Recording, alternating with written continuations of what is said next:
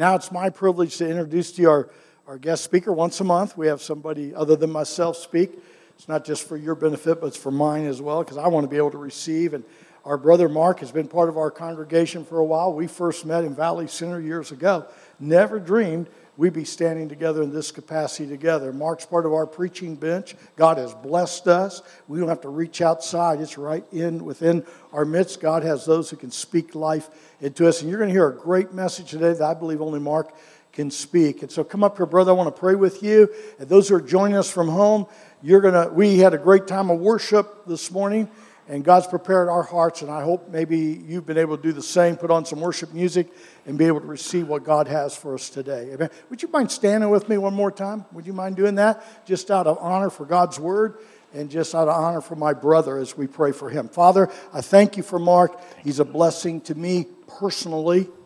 He has added so much to my life and my ministry. He has been an encouragement to me. And now I pray, Father, your anointing upon him. And just don't anoint him, but anoint us today to hear. And what we hear, we don't want to just tuck it away somewhere as information, but may it be transformation. May it affect the way we walk out this week. Help us to realize who we are in you. And I thank you for Mark and his faithfulness in preparing this message for us. We're pulling up to the table, and we're getting ready to eat. In the name of the Father, and the Son, and the Holy Spirit. Amen. Thank you. Put your hands together, will you, and greet my brother.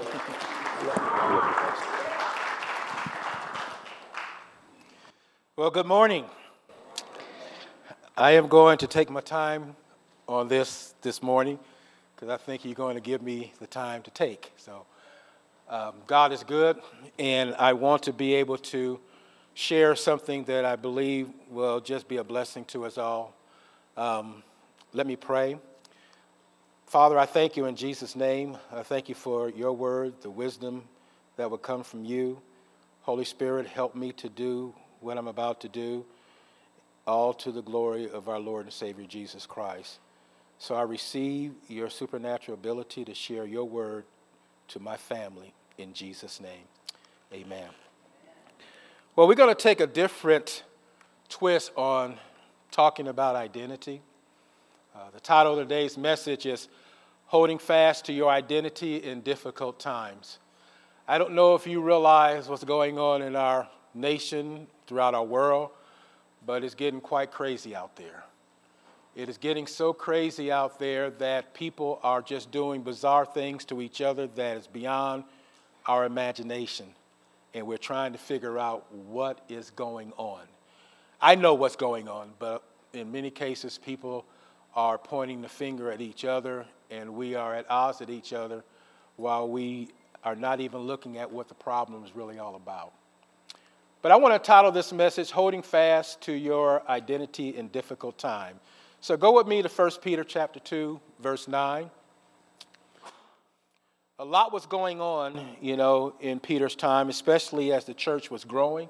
How many know the church has not always been perfect?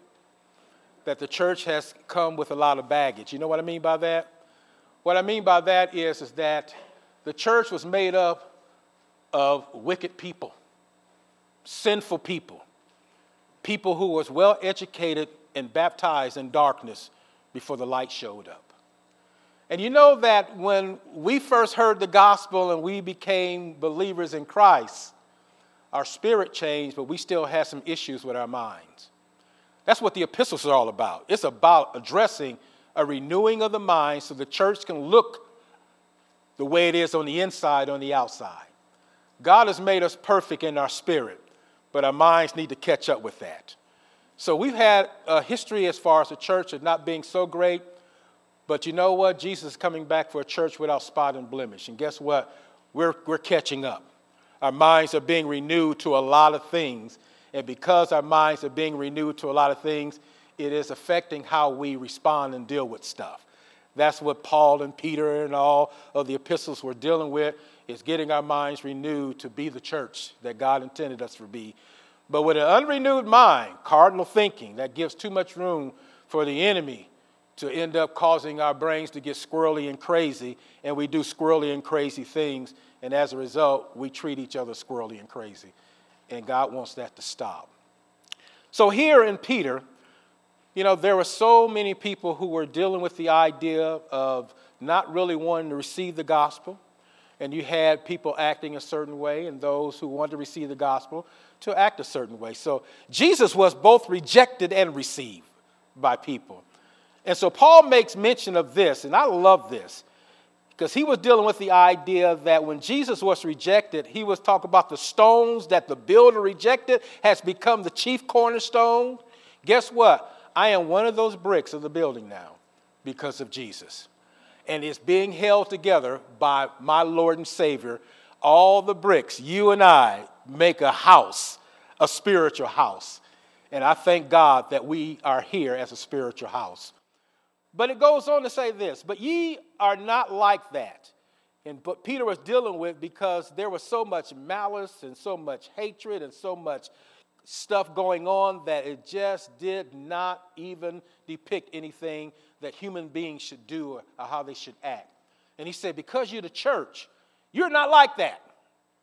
Okay? You are a chosen people. You are a royal priesthood. You are a holy nation.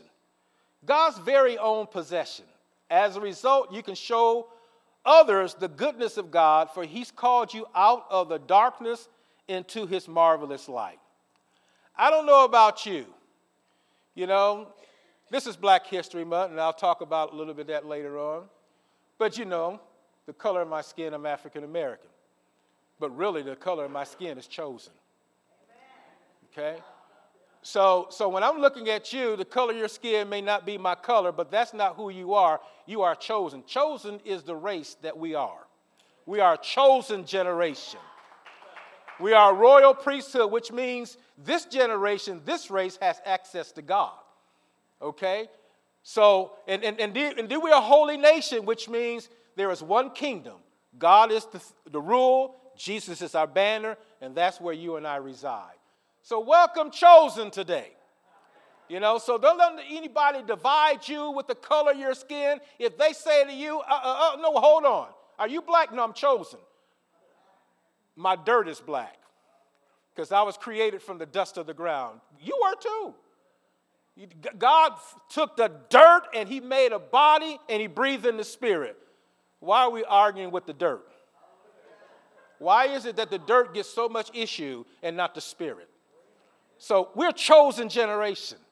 And I love speaking to a chosen generation because we're one and the same. So as we go on here, I want you to recognize this. We're set apart. We're separated from people who have rejected God. We are now a new spiritual race. Corporately, we live a lifestyle and a love that is advertised in such a way that it shows forth the marvelousness of God. It's something that the world has never seen before. They don't know what to do with it when they do see it. But we're chosen. The common denomination of today's dealing with race relationship is that are we chosen or we're not chosen? Because I'm really realizing God wants to do something great in us. So there's this identity that he wants to reveal through you and I in the earth right now so we can, as the Bible said, we can show forth the wonderful works of God, the marvelous things of God. So today the church is facing great opposition. We are experiencing increased outside harassments and changes from a society that is constantly changing in our midst. The core value of what we believe and who we believe, the teachings of the Bible, is under attack. It is looked at in many areas as hate speech. You've heard that before, haven't you? Because we don't believe some of the choices that people make, because our belief system is different, we're called homophobic. We're called divisive people. We're called people who is opposing. I don't believe in abortion because God doesn't believe in abortion. Don't get mad at me because my identity is different than yours.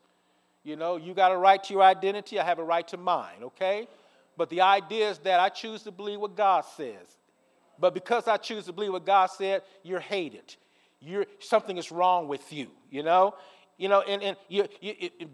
don't become or be a part of a congregation where your dirt is white. You're a white supremacist. That's the church that the world is trying to identify us to be. That is nothing like us. we need to show them we're chosen. We need to show them a new identity in the midst of all this craziness that we're seeing in the face of the earth. So, and there is more things, people are opposing us because we don't believe in same-sex marriage because, God didn't create that. We have no problem with genders because God created genders unless you want to make up a new gender. Don't get mad at me, okay? Because my identity is different because I choose to believe what the Bible says.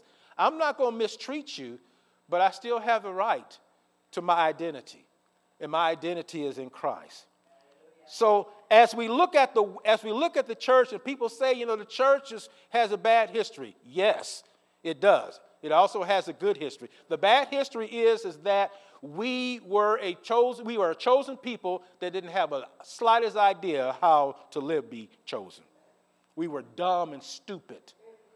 Paul, Peter, read the epistles. Some of the things that we were seeing believers doing was like, are you kidding me? You can't be serious. And here's the bottom line, is when we're living by the flesh, we will do what the flesh does. The works of the flesh is evil. That's why Paul said in Galatians, walk in the Spirit. He was talking to the church, stop walking in the flesh. The flesh made our history horrible until we start walking in the Spirit, until we start recognizing we have a new identity called chosen, and it has a new way it behaves itself, and it is consistent with the characteristic and the nature of our Father, our God. So, as we get into what we're going to talk about, we're wanting to deal with the idea it's time for the body of Christ to pick up our identity and show it.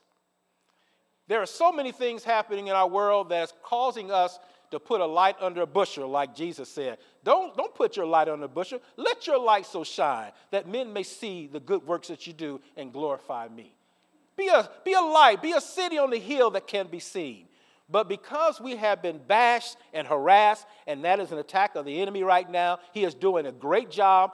It is silencing us. It is making us take a back seat, and sin is just rushing in and taking over. And God say, rise up to your identity. Take back what the devil has seemingly taken over. Take and gain ground. When I think about the scripture, Ephesians chapter 6, having done all to stand therefore. How many think that is a still position? Because that word stands means an advancement. It means you are leaning forward, you're moving forward, and you're taking ground as you're leading. Because Paul was dealing with a military. Do a military, when they're in battle, just fight in the same spot?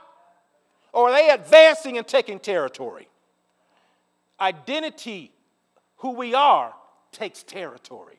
We don't give it up. We've given up too much for too long. Now it's time to take it back. Pick up your identity and let's get on with the business of taking back the territory that the enemy thinks he has stolen. He doesn't have it. So identity, what is it? You see that on the screen up there? Where do we find it? Where did it come from? Why do we need it? What does it do?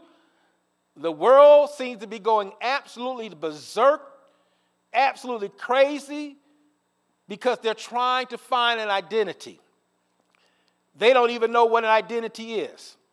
Without identity, purpose or reason for existing is unknown.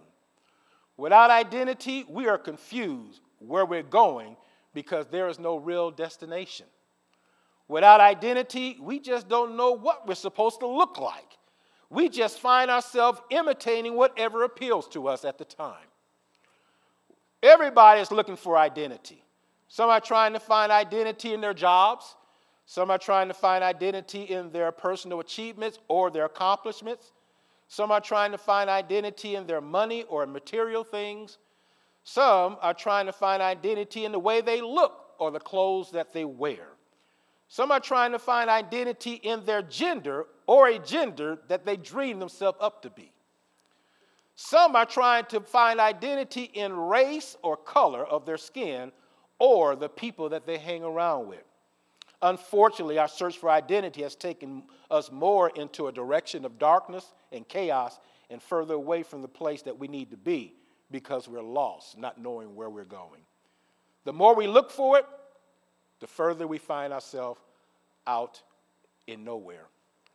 But I want to talk just a little bit about identity. What is identity? I'm not going to get into anything heavy and deep. It's just going to be simple. What identity? You know, when the Bible talks about it, the Hebrew word for identity means the same exactness. It means from the same source. It also means a duplication of the original. What does that sound like?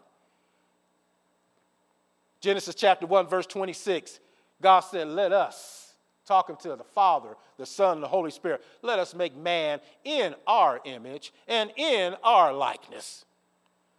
I have originated from the originator. My identity is original, okay? Before my skin was black, I was spirit from the original originator. If you hear what I'm saying, before your skin was white. I just call it dirt because that's, God lets us know how insignificant color is by what he made it from. Now, I'm not saying dirt is insignificant. I'm just saying that it should not take the priority that we give it. It shouldn't mean a thing, but the spirit inside should mean everything because he breathed into Adam and Adam became a living soul. But it means this. My identity is where it all began. So guess what that means to me and guess what that means to you? My identity came from God. Okay? My identity did not come from my parents. Maybe my heritage, some cultural things. My identity came from God. So guess where your identity comes from? We have the same Father. No different. We are the same family. There is no separation. When I also begin to look at the idea of how awesome God is, and I'm getting ahead of myself, so I'm not going to do that. I promise myself I'm not going to do that. Our identity came from God. We came directly from his image and from his likeness. We are an exact duplication of the God kind. The image is a complete resemblance of the original. The likeness is the complete form and appearance of that which we originated from. So when I look at you, I'm really looking at what God looks like. So when people should see us as the church, there should be no mistake. That's what God looks like. And we should be walking this earth so full of that's what God looks like that it impacts everybody else who want to look like what we look like so they can find the identity that was lost. Your identity has been under attack for a long time, starting in the Garden of Eden. Lucifer, using the serpent, was able to communicate with Adam and communicate with Eve in order for them to abandon their identity by speaking a lie. And they bought it because they didn't know who they were. The devil was sitting there saying, if you eat from this tree, don't you know that you will be as God? I was created from the originator. What you talk? See, when you start having a dialogue with the devil, that's when he scrambles your brain. Because when the devil asks questions, don't answer him. Because if you get into a conversation with the devil, he will mess your thinking up. Because he is the master craft of deception. Okay? Jesus never answered the devil's questions. If you recognize, even when he was tempted in the wilderness in Matthew chapter 4, he spoke the truth to the liar. He never dialogued and let us sit down and negotiate. No. Well, how do you feel about that? What thinking, what is your opinion? See, God, we don't do that with the devil. When we start doing that with the devil, what's your opinion? What's your idea? You find out how squirrely people's thoughts can be. Because that is where the strength of the enemy is, in you beginning to have a conversation with a liar. So, here's a story I want to tell you. I saw this online, and there's a screen of a guy here. His real name was not Benjamin Kyle, but they call this a story of BK. Now, BK, one day, a young lady who worked at Burger King, throwing trash away, happened to come to the dumpster and see this man lying on the ground next to the dumpster, naked, middle-aged Caucasian guy. She was so shocked. The guy was covered with blood, sunburns, bite marks from ants that's just biting him. He looked like he was dead, but he was not dead. He was in a terrible condition. They called the paramedics. Paramedics came to tend to him. He was still unconscious. They got him to the hospital. And by the time he awakened, they were trying to find out, who are you? And he looked at them. It's like, I don't know. There was no identification on him. He didn't know where he was, how he got there, or anything. He was absent of identity. Because he was absent from identity, he was disconnected from everybody and everything. They didn't know what to name him because of the fact that, he was found at the Burger King dumpster. They said BK, Burger King, okay? But then somebody said, let's name him Benjamin Kyle. So 11 years, that's the name that was tagged on a man who had no identity and didn't even have an idea of who he was and where he came from for 11 years. Until finally, on the news, on programs, they were trying to get an idea. Did anybody know this guy? Some guy named William Powell, who didn't even know that was his brother. But something triggered through a yearbook, because he was from Lafayette, Indiana. And the yearbook indicated that this guy, last name was Powell. They got in touch with everybody, and what happened is that his brother showed him the family tree. And he saw for the first time his lineage and where he came from. And the statement that he made when he finally was able to put two and two together, he said, you know what? The idea of looking through the names of the descendants of my past and all the people before me, now I have history. The devil is working overtime right now to get us to lose our identity, pushing us aside, making us a non-factor. We're not even listened to, believe. We're looked upon as being a joke, being someone that is dividing the world instead of bringing it together. And the church seems to be losing in its influence. The influence of sin seems to be abounding, but we know the story, okay? But right now it seems to be abounding because we're not being the salt of the earth like we're supposed to be. We have set our identity on the shelf. Our identity needs to be picked up. We need to pick it up, put it on, and start moving. So here is where I'm going to go with this story. We're going to discover how our identity should look. Just like Jesus, we were all prodigals. I said that this morning. Everybody in this room, I know that my ancestor had a history of slavery, which was horrible. And so did you. We were all sinners. We were all bound and on our way to hell fast until Jesus intervened. We were all in darkness. And the devil's kingdom is in chaos anyway, so guess what? When we were all part of the devil's kingdom, chaos is nothing that we should be surprised about. But I'm so glad that Jesus has made me free. I'm so glad he's been my emancipator, and your emancipator too, because we all was not going anywhere great, but now we know where we're going because we're a chosen generation, we're a chosen race. But Jesus became that good Samaritan. So, now that I know my identity is the exactness of the one who originated me, that's my Father. Now I know that where it came directly out of him into me. He made me with the stuff that he's made of. That's why we're special in the eyes of God. We were made from the God of this universe. But what am I supposed to do with this? And this is where we have the opportunity as people to pick up our identity and show the world what they have yet to see in its fullness. So I want you to go to Matthew chapter 5 with me.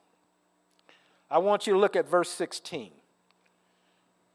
Jesus came into this world for one purpose and one purpose only, to show us the Father and to show us a way back to the Father, to reunite us with our original identity.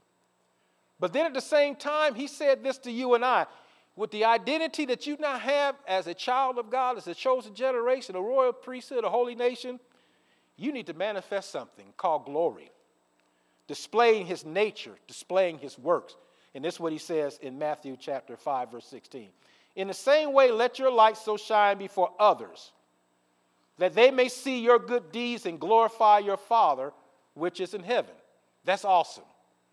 We are supposed to reflect something that we ourselves never been before. And that's glory that belongs to our God. God wants to reflect his character and his image. So identity is a reflection of his character and his image, which show forth his glory. Let's look at a few people. Let's look at Daniel. I want you to go to Daniel chapter 6 with me. Daniel, and there were three others that we see in this story in Daniel chapter 1 when it starts. The nation of Judah was made captive by the Babylonian Empire under King Nebuchadnezzar. So, my ancestors were not only the other ancestors that had to deal with slavery. There was other nations that dealt with slavery. The Jewish nations deal with it a lot as well. So we look at the nation of Judah being captive. And they looked among them and saw all of these really seemed to be very intelligent young men. And they said, you know what? We're going to erase their identity and give them a new one under the Babylonian aspect. They were going to teach them the king's stuff, eat the king's food, teach them the king's language, educate them with the king's history, and make them like Babylonians. But Daniel was like, Shadrach, Meshach, and Abednego, the other three Judea boys, They were not going to surrender their identity to another identity that was inferior to them. So they asked the king's magistrate, you know what? We know what you want to do, and we know that, we can show you right now. Let me do what we're going to do here for the next 10 days, and we'll be just as healthy and wise and just as, awesome as in our appearance as everybody else. So, Daniel had favor. How many know your identity will get you favor in the impossible situations? And so Daniel had favor. So the magistrate, okay, we'll let you do that. So, they maintained their diet, they maintained their lifestyle, and they were just as wise and even better than the others who were also in the school of being re-educated at that time. But here's the story. Daniel was a man of prayer. How many of you have an identity of prayer? Because if you have an identity of prayer, people will realize when you talk to God, things happen. Okay? And they see it manifested in your life daily. But here Daniel was a man of prayer. 3 times a day, same spot. Daniel had a relationship, a vertical relationship. It was really intact. So they got mad at Daniel. How many know when you're walking in your identity, the world don't like it and they want you to change it now? I don't know if you read the story or seen the story of the man who was shopping at the mall in Minneapolis, Minnesota. He had a Jesus shirt on, and the security guards surrounded him and told him, take that off. You will not shop with that Jesus Save shirt on. And the guy was like, what are you talking about? I have a right. No. And he went on, the security guard, that shirt is offensive and divisive. Take it off. You're not popular, you know that? You have the answer, but they don't want the answer. And the surprising thing about it generated a crowd. Instead of a crowd saying, he can wear it, they were shouting, take it off. Isn't that amazing that you're standing in the midst of chaos and calamity, and you have the choice, am I going to keep my identity or am I going to put my identity in my pocket? This guy refused to do that. He did eventually leave, but guess what happened a few days later? A large group of people marched in there. They had coming to the mall with your Jesus t-shirt day. And they filled that mall with Jesus t-shirt people. Identity. Pick it up. People got mad. No. We're picking up identity. We're coming to that mall, and you can't stop us. You are a powerful force, chosen people. This chosen race that God has created. So here Daniel heard about the decree that was written. If you pray to any other God in these 30 days, you're going to be thrown into the den of lions. How many know that some of us say, you know what? I'll pray. They won't see me pray because they're thinking about that den of lions. Daniel's like, oh, no. You want to see the identity of my Lord? Put me in the lion's den. Because as soon as he heard, this is what the scripture said in verse 16. No, that's not verse 16. Hold on. Verse 10, chapter 6. But when Daniel learned that the law had been signed, he went home and knelt down as usual in his upstairs room with the windows open toward Jerusalem. And I know he was praying loud, okay? He prayed 3 times a day, just as he's always done, giving thanks to God. Then the officials went together to Daniel's house and found him praying and asking for God's help. So they went straight to the king and reminded him about his law. Did you sign a law for the next 30 days that any person who prays to anyone, divine or human, except you, your majesty, will be thrown into the den of lions? It didn't budge Daniel at all because Daniel was not the one to sit his identity down. I have an identity with the Father. We talk. We spend time together. I have a relationship. I like that identity. Pick that up. Don't even put that down. Don't even put that in the closet. You wear that all the time. And so you know the story that they came and got Daniel and they put him into the lion's den. And identity showed up. God's presence showed up. And the lions were not hungry. They were like kittens around Daniel. Your identity will tame wickedness. Don't back down. Step up. Okay. So all of a sudden, the king, who hated the idea of what he'd done because Daniel had so much favor, Daniel, he cried out, Daniel, did your God save you? I'm just paraphrasing it. Daniel said, yeah, you did. I'm here. And the king ordered, get him out of there. And you know what the king did? All of those who came against you, put them in there. And the lions had a great lunch from that time on. Your identity is your greatest defense. Who you are. Don't allow anybody to get you to compromise or believe that your identity has a separation with God. I don't care what your color your skin is. You are a chosen generation. Your race is spiritual. We have the same Father, and he will fight our battle. We just need to allow ourselves to stand and not give in to what the pressures are trying to do to us. But if you keep in mind, here's another story, Daniel chapter 3. This is what we call the 3 Hebrew boys, Shadrach, Meshach, and Abednego. Now, here's the crazy thing about it. When people are trying to change your identity, they try to change their name. Daniel, they want to change him to Belteshazzar. Shadrach, Hananiah. Meshach, Mishael. Abednego, Azariah. The name means absolutely nothing. You know what? Because you got a name written in heaven. That's not my identity. That's just a label. Mark Harmon is a label. But my identity is with my Father. He lives in me, and he lives in you. And we should be looking the exact likeness because we come from the same origin. So I look at the 3 Hebrew boys. What was their manifested identity? They worshiped God and didn't worship idols. How many of you live a life that you don't worship anything but God and people know it and it's not hidden in the closet? So here we have the 3 Hebrew boys. King Nebuchadnezzar, thinking he's all this and that, built this big statue and made the whole nation come and worship. And here's these 3 with a different identity.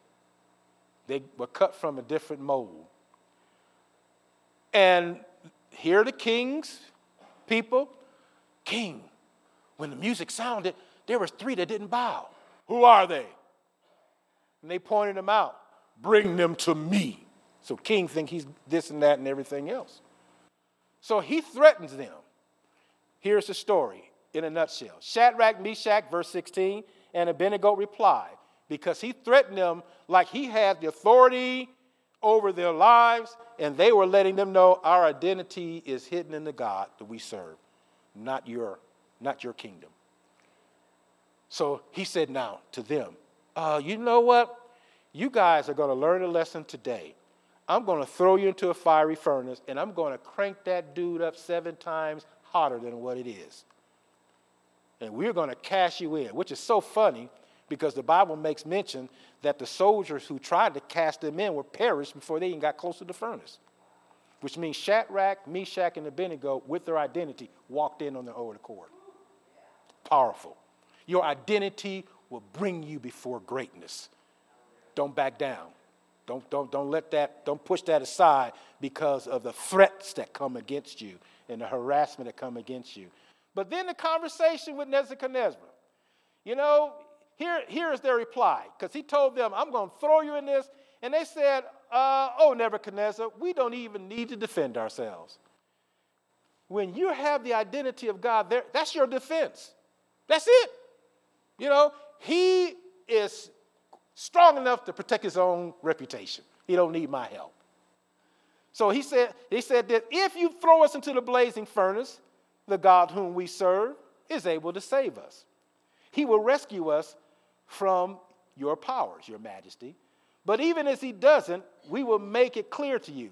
Now, some translation says this, King, if you choose to throw us in there, we're not going to change. And if you choose not to throw us in there, we're still not going to change. We're still not bowing down, whether you choose to throw us in or choose not to throw us in. So you can take that either way, okay? God is still our great deliverer because you've seen him deliver them. So he said, I want to make it clear. And I'm sitting there looking. I said, these guys are arrogant. I can see them like, I'm going to make it clear to you. We're not bowing. King got furious, cranked his furnace 7 times hotter than hot, and the boys walked in all on their own accord, and the 4th man was there. And the king looked and said, didn't we put 3 in there? There's 4th, and the other one looks like the Son of God. How do you know what the Son of God looked like? Identity. You wear it. It goes where you go, and people see it. Don't hide it. Pick it up. Let it show. Noah was one of my favorites. I love Noah because Noah showed me a backbone that I said, I need to pick that up. Can you imagine that you are the only human being in the whole entire world that wasn't wicked? Can you imagine God telling you to build a boat out of the middle of nowhere, saying a flood was going to come, and everybody looked at you like you were an idiot from Mars? Can you imagine taking 100 years to build this boat singly with the whole world hating you and you standing your ground? That's a strong identity. And the Bible is saying in Hebrew chapter 11, verse 7, it said it was by faith that Noah built the large boat to save his family from the flood. He obeyed God. He warned him about the things to come that never happened before. By his faith, Noah condemned the rest of the world. That's why the church is right now under attack, because when we stand up, it condemns the people. It shines the light on their wickedness, and they don't want the light shined on them. Don't hide your identity under a bushel. Don't do that. Let it be seen without a shadow of a doubt. But hear what the Bible says. When I read that, and it said that by his faith he received righteousness, right standing with God. So here is kind of like a summary of that. Noah, he condemned the world through his lifestyle. Your lifestyle, wherever you go, where you work, where you shop, whatever, people should see you coming and realize you are something that they don't even know what to do with. You are not like them, and they know it right off the bat, the way your attitude is. the way you approach things, how you talk, how you behave. You're a guy from Mars. You're not from here. They will think, and we're not from here, be honest with you. But we think that people will celebrate that. But at the same time, they're trying to attack that because they want it to go away. They wanted Noah to go away. God told Noah what to do, and he did it without question. That's an identity. God said it, that's it, I'm doing it. He didn't even question. Why? What for? How? God gave him the instruction. Noah did it without delay. His identity is that Noah had the audacity to believe God, what God said. My identity, if God said it, I believe it, that's settled. It's settled because God has already said it. His obedience and his action showed his identity in what he was doing. Can you imagine the ridicule? Can you imagine what they would say on CNN and all the other things and the clips that they would have? Man out building boat in the middle of this desert, saying it's going to rain and flood. It's never rained before in those times. All right? And it's like, he is an idiot. And that's what you hear. And probably he had crowds of people that was around him day in and day and night ridiculing him. But his identity was like, I heard God. God said, that's all it takes. I'm doing what I should be doing. For he had the backbone to stand and follow God. Well, it kind of makes me think, and this is Black History Month, and it kind of makes me think of some of my ancestors who showed their identity in times where it was very, very, very difficult. Martin Luther King was one. He manifests his identity like a modern-day Moses, just like Harriet Tubman did with the Underground Railroad. When I heard Martin Luther King, I've been to the mountaintop just before he was killed, and the last thing he said in closing his speech, I said to myself, most people, it's going to go over their head. They will not even know what he was talking about because people are still trying to say keep King's dream alive like it's something that's going to materialize here. King was seeing over the banister into the future of the kingdom that God is making up. So this is what he said, just to kind of reiterate that. This was the last part of his speech. He said, well, I don't know what will happen now. We got some difficult days ahead, but it really doesn't matter to me now because I've been to the mountaintop. I don't mind like anybody else. I like to live a long life. Longevity has its place, and I am not concerned about that now. I just want to do God's will. And he allowed me to go up into the mountain, and I looked over, and I've seen the promised land. I may not get there with you, but I want you to know tonight that we as a people will get to the promised land. So I'm happy tonight. I'm not worried about anything. I'm not fearing any man. My eyes have seen the glory of the coming of the Lord. And I'm looking at that like, God, what was you showing him? Because that had to be something extraordinary. You're facing death because you got all these death threats, and you know that you're facing death, and you're sitting here speaking with this kind of boldness. Identity doesn't back down. But at the same time, and I'm going to show you something here. I'm going to do Harriet Tubman, and then I'm going to show you something here. Matter of fact, we're going to actually display this a little differently than we did this morning. Harriet Tubman, a slave. The Underground Railroad? Thinking about when it was literally impossible to escape your slave master. 13 expeditions. Never caught. Took over 70 slaves to freedom. Her thing was this, and here's her identity. She knew the voice of God. Do you have that kind of identity? Because she said this, I will listen carefully to the voice of God as he led me north. She said, I would only go where I felt God was leading me. And people looked at her, and she had a powerful prayer life. That relationship with God. She may not have been something in the eyes of the slaveholders, but she was awesome in the eyes of God. And it says they said her prayers was like the prayer of faith, as though she expected an answer. How many of you like an identity that when you pray, God answers? Instantly. And people would express, you're such a courageous woman. Her response was, it wasn't me, it was my Lord. How many of you can have a legacy that when it's all said and done, the message is your Lord and not you? As long as I'm alive here, I want to not be known by what's the name of Mark Harmon. I want people to know Mark Harmon's Jesus.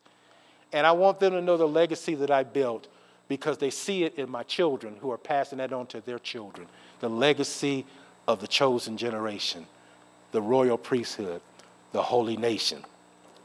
Jesus manifested his identity. John 20:21, he dealt with the idea is that he in his prayer to God, before he went and bid the right hand, he asked God that we may be one as he is one in God, that we may be one in him. Where is my identity? One with God. And he said, I'm going to give them my glory so the world may know that God sent me. So I said this morning. I look at my pastors here. I said, when you see Pastor Joe, the first thing that comes to your mind, oh, God sent him. Why? Because he's showing the manifested glory.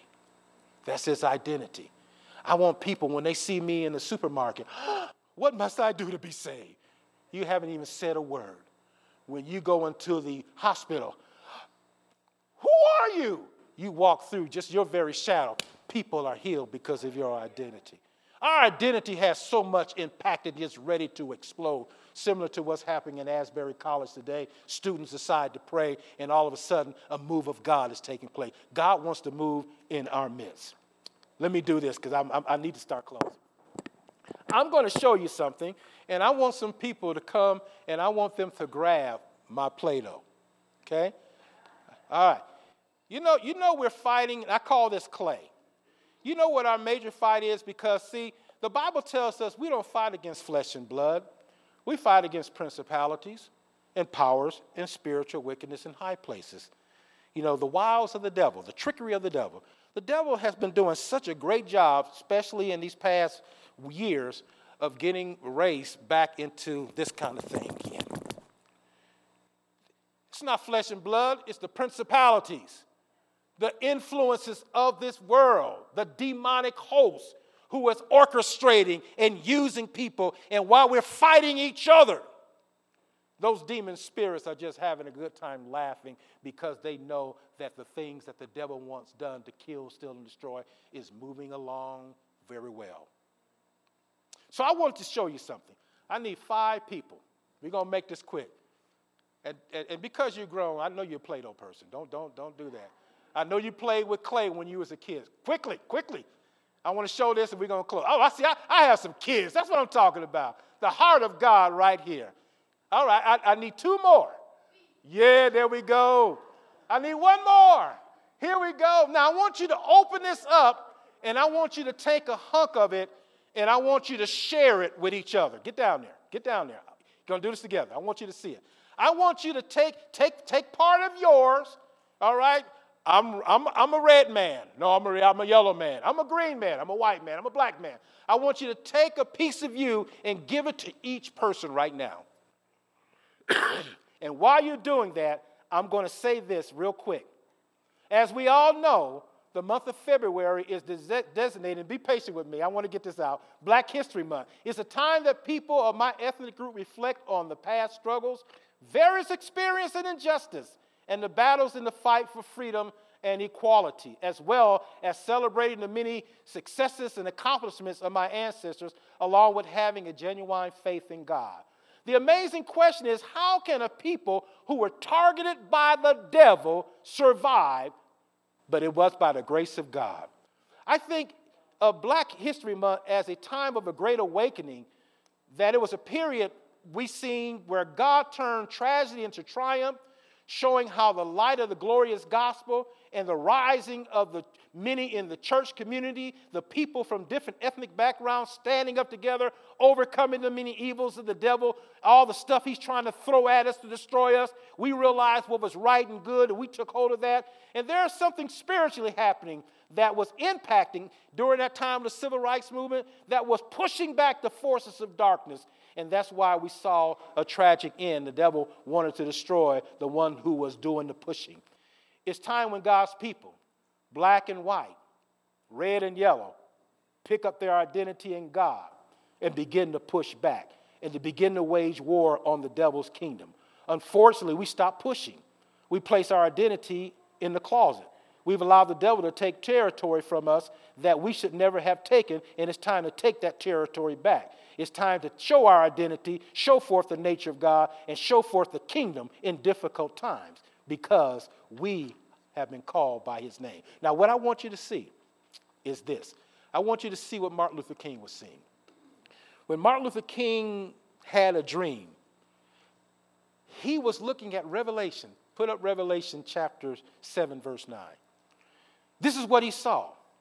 His dream was something that God gave him a glimpse. Revelation chapter 7, verse 9 said, "After this I saw a vast crowd, too great to count, from every nation, every tribe, every people, every language, standing in front of the throne before the Lamb. And they were clothed with white robe." Isn't that something? They're all clothed with the same robe. Glory. "And held palm branches in their hand. And they were shouting with great roar, 'Salvation come to our God who sits on the throne, for the Lamb of God has arrived.'" I mean, he was making a proclamation. And so when I look at this Play-Doh, everybody share the piece? I want you to make that one for me. This is something I do in a marriage counseling. I want you to make, everybody got a piece of each other. All these nations here. Because you know what, again, I said, your body is made of only dirt. We're dirty people, okay? And we shouldn't be fighting over dirt. But God has given us a form. He just gave us a variety of color. I want you to make that one. See, right now, you guys are still having problems. You know how when you make things one, you don't see any differentiation of anything of any color. It should blend to the point that it loses its old contrast and it comes up with another color that has taken over all the other many colors that it started with. It takes work to live for Christ. It takes work. And using both hands. I mean, you working that. Becoming one. Because I'm going to tell you now, okay, look at what you got for right now. I want you to separate and give me exactly what you started with. Why are we dividing ourselves? Why are we trying to separate when we're one? That's what the devil wants us to do. He wants us to be fragmented. And right now, everybody's fragmented because you still haven't become one. We don't have time to do this.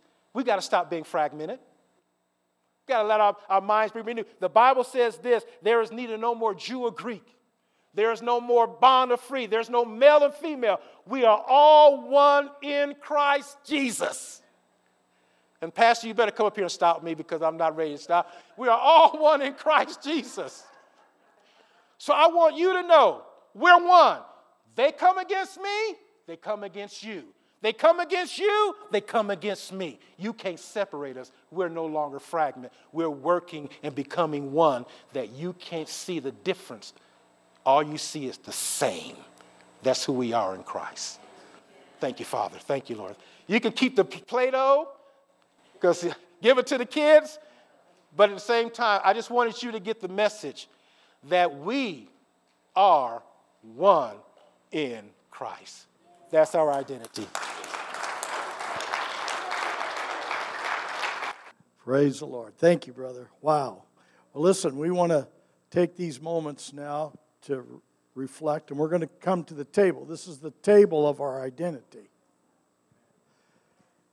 We are all one in Christ because of what this table represents. It's not, the unity that we have is not in sameness, it's in diversity.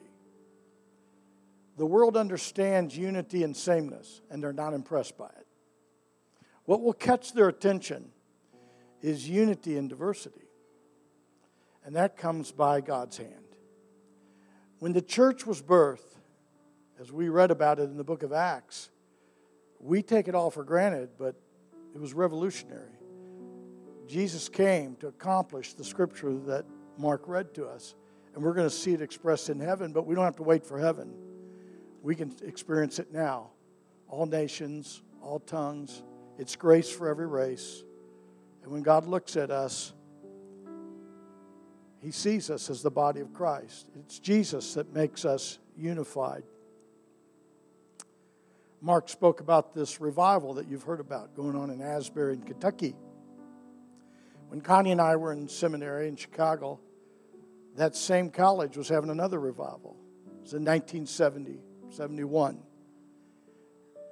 And if you go back and look at that college's history, there's been seven. And here's what's cool about it. They're all different. They're all different. And even as we look at revivals historically, they're all a little different because they respond to where we are at the moment. And I was reading one of the professors this week who's been going to every meeting, and he said this move of God that they're experiencing is expressing itself in three ways. One, it's a generation that is anxious, and God is bringing peace. It's a generation that is lonely, and God is bringing intimacy and unity with one another. It's a generation of divisive division, and God is bringing unity. See, God will respond exactly where we are. He'll meet us in the culture where we are. And so, even as we look back historically at the church's history, we see negative, we see positive. The Underground Railroad, the church was one of the engines that ran that. Now, there was another part of the church. They were opposed. Don't be surprised. There's always that struggle that goes on until we find our identity in Christ. And once we find that identity, then everything's going to change. We prayed for Ryan off camera in Mozambique in prison. How could he go through what he's going through? It's his identity. It's his identity in Christ, and he believes God's going to use it for a purpose because that's his identity. That's what he does. So we're going to come to the table today, and we're going to celebrate that unity. And some of you may need to repent. That means to change your mind, to look at things differently. God may change your heart today. And some of us are raised in ways that cause great divisiveness among us based upon color or class or the other side of the tracks. See, I used to live on the other side of the tracks. And people called me names because you weren't on the right side. It's nothing new. It's the sinfulness of man. Slavery's not new. We see it in our history and our culture, but it's global and it's existed since the beginning because of man's brokenness. There's only one answer. You can pass all the laws you want. It's the heart of man that will change. And the only way I know that's going to happen is by what we're partaking of here today. And God's done this for us, and He's made us one in Christ. In the church, there is no male, female, slave, free, Gentile, Greek. Don't you understand? This was incredible what was happening. People couldn't believe it. And that's why Jesus said, that's how they'll know who you are, because we are going to be one together in Christ. So, Father, as we come to the table this morning, we identify with one another in you. It is your blood that made us one. And when we look at each other, may we see what you see, for you see us as the body of Christ. And we are unique and different, and yet we identify in you. This is a miraculous work, and we celebrate it today here at this table. But we don't want to just talk about it. We want to live it. Would you help us live that every day? Wherever our feet are, we want to walk in this identity and our oneness. We are chosen. We are chosen. That is who we are. And we celebrate that today. In Jesus' name, amen. Amen. Father, we thank you for sending your Son to give us the identity we have today. We are called Christians. We want to be Christ-like as we live our lives. Help us in our relationships with others. Forgive us for times we have been in the flesh and we have responded according to culture instead of your word. Lord, help us to move with grace and the fruit of your Spirit and be the light in this world. Thank you for calling us, and now our identity is clear. We are the chosen, and we're going to walk with that reality in the name of the Father and the Son and the Holy Spirit. And everybody said, amen. Read ahead next week, Acts 12. Interesting story. One is delivered and one is not. Why? Is it fair? We're going to look at it, practical stuff next week. So read Acts 12. Be prepared. Go in God's love, the grace of our Lord Jesus Christ, the fellowship of the Holy Spirit. God bless you.